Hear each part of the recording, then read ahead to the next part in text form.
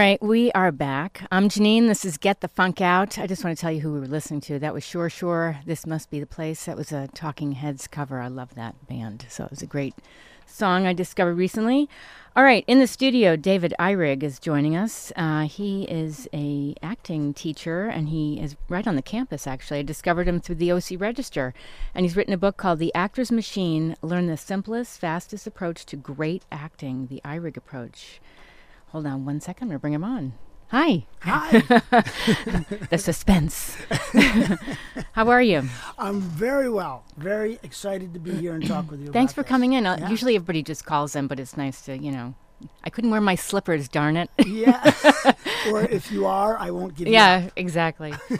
So I saw this article about you in the OC Register, and I thought it was really interesting because I've taken various acting classes.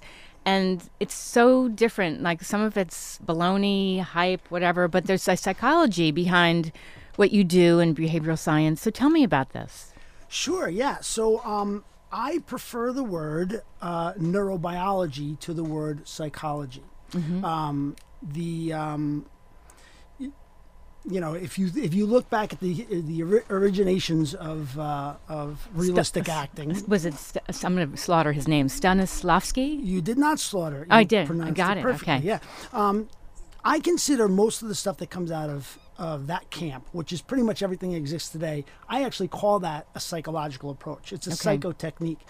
And if you think about it, it's kind of interesting that the way the actors are traditionally taught to create a role is to read the text and then choose objectives, right? Right. You're familiar with this? Yeah. And then you'll choose an action to play to achieve that objective. And if you think about it, like you're actually observing then this idea. First, you're reading the text. Right. So, by the way, you're using a different part of the brain that you'll be using than when you speak the text, right? Okay. But then you're observing from sort of this detached view, Yes. kind of like a psychoanalyst. Yes. It's almost like you're psychoanalyzing Yeah. your character. So that's what's different. Now, I'd like to say that, that works for a lot of people. And so my view is a neurobiological view, which is very different. It doesn't discount anything that other Right. people already do. It's just a different perspective. So how did that come about, that neurological approach?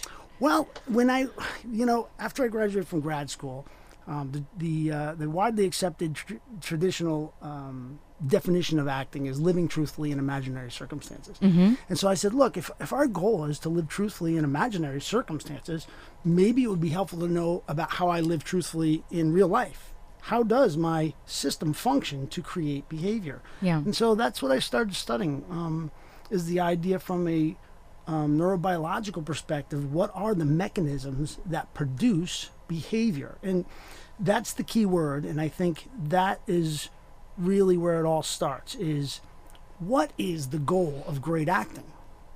Yeah. And there's so many, Right. you can answer that 1,000 different ways, especially from the traditional psychological approach. But what I chose, well, yes, go ahead. No, I want to touch on what you chose because it's really interesting how we function unconsciously. Right, that's right. 97% of our behaviors are unconscious. So How do we tap into that? how do we tap into that? And what are we trying to achieve? And so let's identify that first. We're trying to achieve behavior. That's it, right? Right. If we're telling a story by being the embodiment of this character, right? And so what does the audience see in order to get meaning, to glean meaning from this dramatic performance that they're watching? Well, it's Right. the behavior. That's literally what they see. So if we focus on behavior, then now we've got an end game. We've got something specific we can work towards. And when we learn about the mechanism of behavior, what I'm finding out is that it's super effective way to learn acting. And it's a Right. super efficient way to learn acting. The learning curve to achieving that ability to create authentic behavior. I think it's really what intrigued me too is I remember taking some classes where we were given something a very short amount of time to do a cold read, and I was at the SAG Conservatory, and they said glance down and then look your partner in the eye and don't look back at the script, Right. and just connect, and then glance down, get your line, and look up and say the script. Right. And one other thing I want to share, I took another class, and this was so funny. And I remember it being very nervous at first in these classes, but I was into week 6 or whatever, and we were doing a scene, and I did it twice. And the second time, my scene partner startled me. And I had just reached down to grab some water. It was part of the scene. And she startled me, and I spit water by mistake all over the place. My instructor burst out laughing. Everybody laughed. And I realized the unconscious reaction was the most realistic reaction. Always. That's right. Yeah. Yeah, that's very good. Yeah. What you point out is this idea of what we've attempted to do is isolate the idea. So you said you get the line, you connect with your partner, right? Then you look back down and you connect with the line. Well, I see in that process a slight problem, right? Because when we look at it from a neurobiological perspective, we say the lines, the language, the way reading uses a different part of the brain than speaking. Right. It's a totally different way of inputting that information. And according to one of our guest speakers at the class that we did here at the university, we do not think in language. So there's got to be a transformation somewhere. And then speaking is a totally different mechanism that we engage to speak. Right. So the biggest challenge, and one that I don't often hear identified, is this idea of how do we construct language authentically and spontaneously when in reality the language has already been provided for us. Well, isn't it also before you even speak your line, you have to think about the backstory and what's happened before those lines, and that's how you also build your world, and because you don't just want to just all of a sudden get into your line, it's the nonverbal. And I mean, you talk about, I have all these little flag pages. I see. I'm very flattered by all the markers in my book there. The 3 elements of drama essential to storytelling are environment, relationship, and mood. Correct. If you take away any one of those things, the audience will not be able to create the meaning of a realistic story. So if you're telling a story, those are the 3 things that you have to have. So then by extension, as an actor, those are the 3 pieces of information that you need to consciously plug into your unconscious mind so that it can make decisions and fill in the missing holes for you, that's exactly how it works. That's exactly what it'll do. So those are only just the 3 things that you need to think about before you create any scene. I think that's really helpful. I remember taking some improv and again, being kind of uncomfortable. But if you have to think about those things to kind of put yourself, especially improv, when they just say, you're pole fishing in Antarctica, how do you feel? And you're on a blind date. I mean, so that kind of thing. I think you also, acting, I don't know how you got into acting, and I'm curious, but sometimes it can be very uncomfortable at first, but you have to stop, toss that away. It becomes uncomfortable if you haven't provided your unconscious mind with the information that it needs to be able to to function comfortably in that situation, in those imaginary circumstances.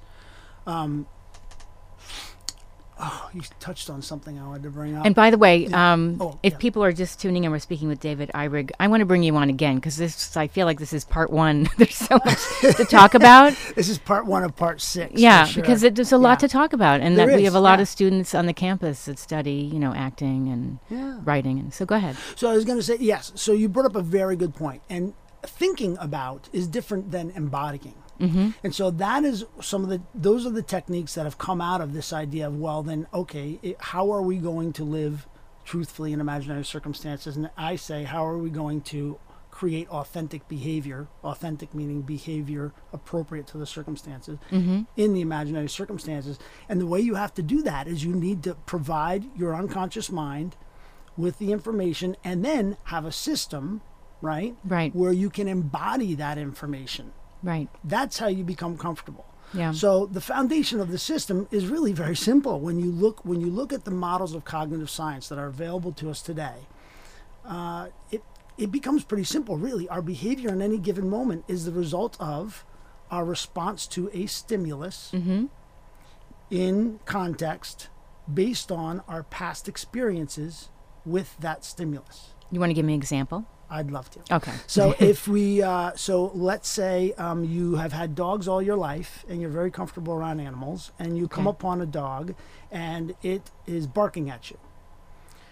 Your first response to that dog will be different than somebody who has not had any experience with a dog, or worse, had negative experiences with a dog. Right. Is our past experience of dogs in relation to context, walking upon a dog and being surprised by one. If you've done that many times, you Yeah. you engage in a set of behaviors that has worked for you in the past, Sure. so that you can avoid being bit or traumatized by a Right. dog. Right. If you're not familiar with it, you walk upon the dog, you may do the very things that will cause the dog to bite you, right? Mm-hmm.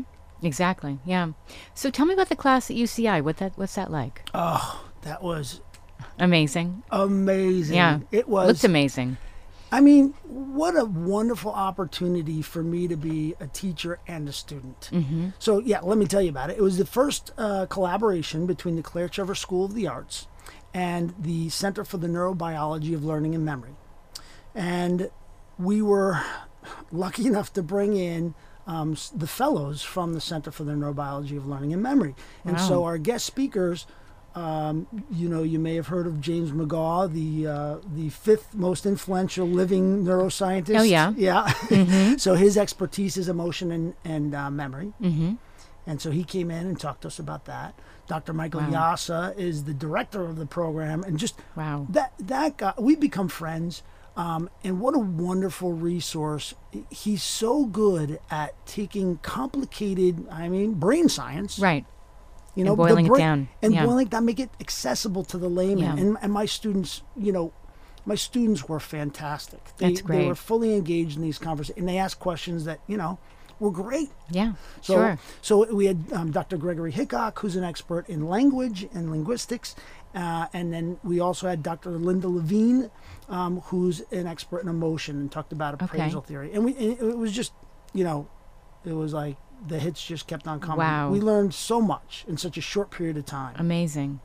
And it's open to undergrads. That was only open to undergrads? That was that was an undergrad class. Yeah, it was Gotta drama, open drama up to the community. 135. Sorry, Drama 135? Yeah, that was okay. the science of acting. I was the hope name it of the class. opens up to other people. I would love to share this with everybody. I mean, Yeah.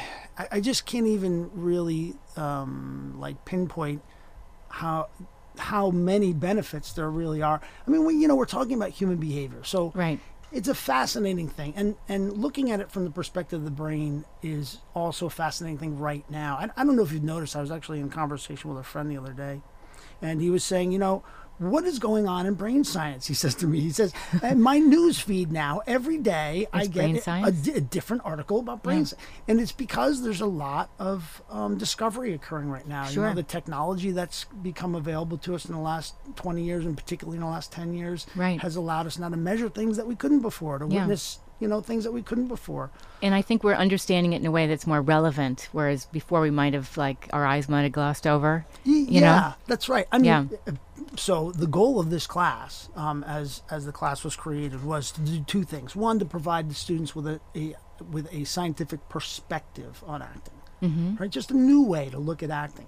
And then the second one was to teach them my techniques, so that they had an actual methodology they could apply.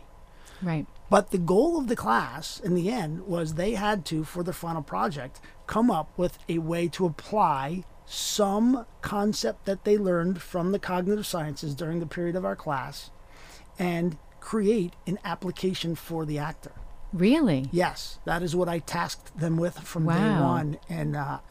And what kind of things were you seeing? Probably mind Okay, well, blowing. I have to go to the report for this one actually, Okay. because there were so many great ones. But I actually did. I ended up at the end of this class, I ended up making a report because I knew that I wouldn't remember it all, Right. and we're already on to other things, Yeah. So this is, but let's see, what did some of my wonderful students come up with? Just really incredible projects. By the way, while you're looking, I feel Yeah. like you obviously gained so much. Your students gained a lot, but you got all this information, this new discoveries and insights. Coming into the class, I had already planned to write a second book, and my technique consists of two parts.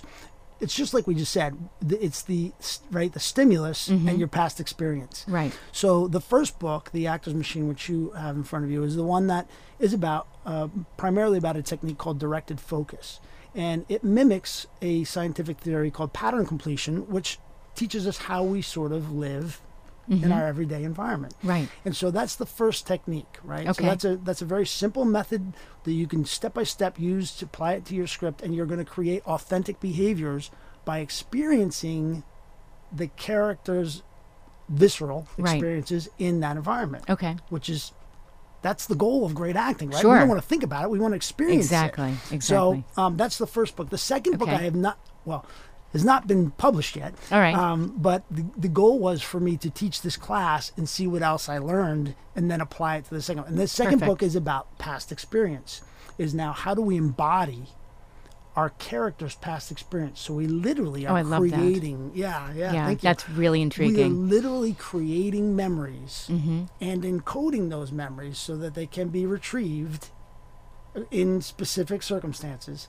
Yeah. And we will have then this implicit response, this unconscious response to something. So if you've had dogs all your life, but you need to play someone who hasn't, we create a memory so that when you come upon the dog, you will have the actual behaviors. Wow.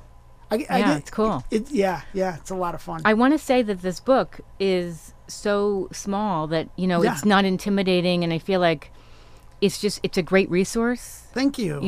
Thank you. Yeah, you Yeah. know, I thank you very much.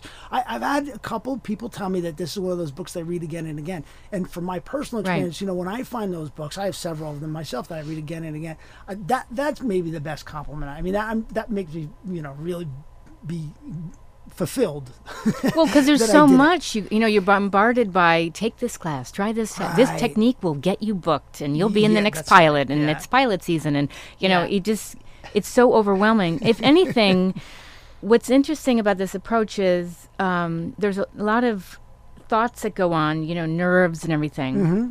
So when you see a script and you're forced to, okay, all of a sudden now you're on and you got to be in that scene. Yeah. I think your approach takes away those jitters and those thinking about what you look like, because you're thinking about the character. That's right. Very You know? good. And in fact, I've actually explained this before.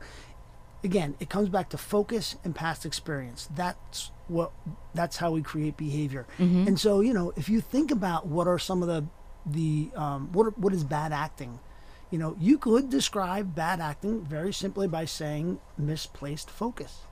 Like you yeah. said, what do I look like? Well, Right. if you're focusing on what you look like, you're not focusing on the experience of the moment. Exactly. If you're focused on what's my next line, you see young actors, and sometimes even advanced actors. This is kind of interesting. You can literally see somebody once you start reading their faces. And one of the things that we developed in this class is a way to actually notate human behavior, and we've identified components of physiological gestures that fit in certain Interesting. categories. So, and in fact, the way that I measure whether or not a person is fully engaged in the imaginary circumstances is I read their face, if you will, at a very detailed level.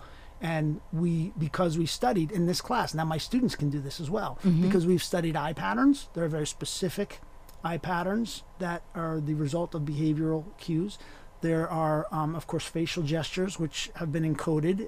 And there's also a physiology, breathing patterns, and posture. All those things are things that you can read. So what I look for in the face, I look for actual micro expressions, which are just little short, movements of muscles in the face. I Right. look for pupil dilation. I look for skin galvanic responses, which you can sometimes see in the color of the skin, and also, of course, if there's a reddening of the cheek. Right. But I look for physiological change to know, as a result of the stimulus. You probably know looked at whether their or not- neck to see if they're going, That's right? Like gulp. yeah. So Yeah. all that to say that there's lots of things that you Nonverbal can cues learn, on their face. Yeah. right? And you Yeah. can see a misplaced focus if somebody is thinking of their lines.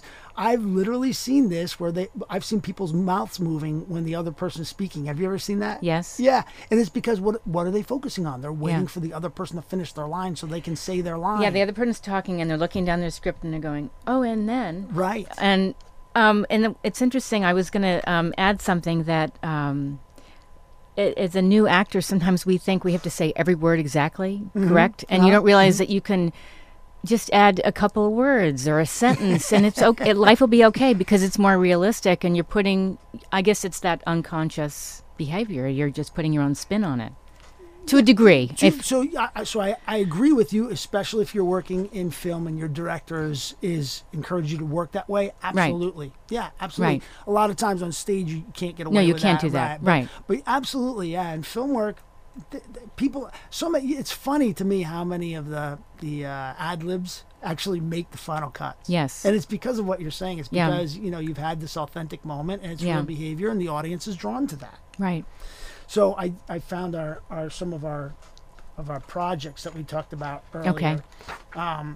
So let's see. One of the projects was an actor who studied the breathing patterns of different emotions and then performed a musical piece. Really? Yes. Oh my gosh. Using the emotional Wow. breath. Okay.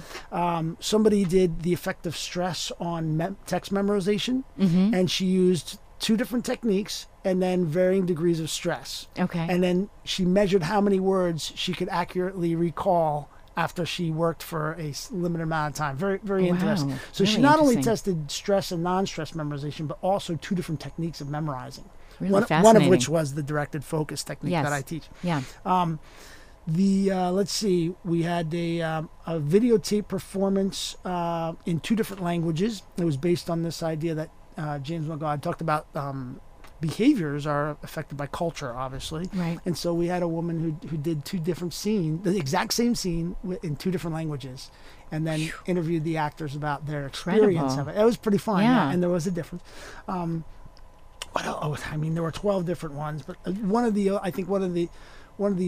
ones that was the most, I think, definitive, where we were as a class viewing these things, and everybody went, "Whoa!" Which was a video presentation of an actor who had been traditionally trained, and it was this woman's husband, and he was a solid actor, very good skills. He did his first monologue, one they'd done forever, and then she took literally, she said, 10 minutes to walk him through this one technique that we use in the class, which is what we're talking about when we talk about embodying the circumstance, Yes. creating the alternate reality. Okay. So she took 10 minutes to walk him through this exercise. It's basically a guided imagination trick. Okay. And then Redid went it right back again? and redid it. And the difference. And the Oh difference my was God. stunning. And she caught the thing on film. So there are just so many great, another guy tested whether or not real memories versus imagined memories would have a greater effect on the performance. This is so fascinating. Oh, so these are, I was blown away. My students, I still have so much respect and admiration for them for just how they engaged in this thing and how they grew. Sure. They grew Sure. so quickly. Was this videotaped? I mean, can people see this? Well,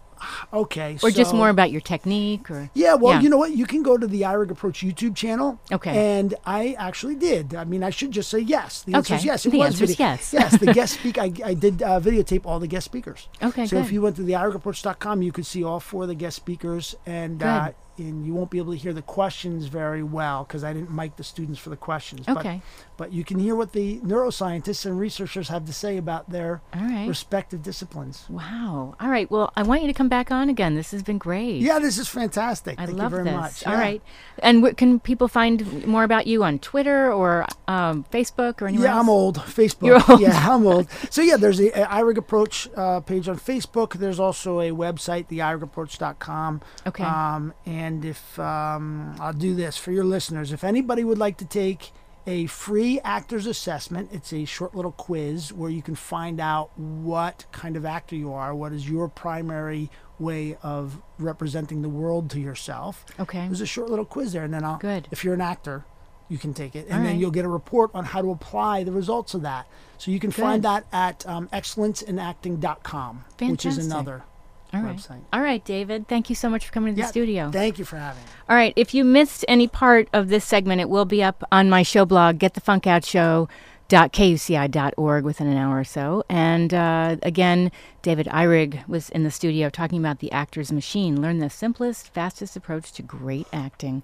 Sheldon Abbott is standing by, and then I'll be back next week. If you want to find out about being a guest, you can send me an email to Janine, Janeane, @kuci.org. Have a great Monday, everybody.